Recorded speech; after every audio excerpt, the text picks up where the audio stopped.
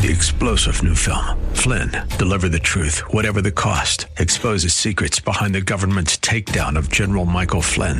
Flynn knew what the intel world had been up to. He ordered the first audit of the use of contractors. This set off alarm bells. He told the truth. He was the most dangerous person for Donald Trump to hire. They had to get rid of Flynn. Flynn, deliver the truth, whatever the cost. Available now. Watch it today. Go to salemnow.com. salemnow.com.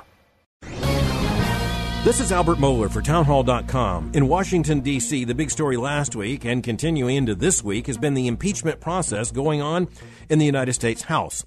The New York Times reported on how the Intelligence Committee adopted the report, and I quote, strictly along partisan lines hours after its release. Here's what you need to know at this point. That line, strictly along partisan lines, indicates just how partisan this process has become, and it also points to the reason why the process is likely to get nowhere after the House of Representatives is likely to vote for the impeachment of the president, also along predictable partisan lines. It should be considered evidence about the strength of our constitutional system that we have an impeachment process.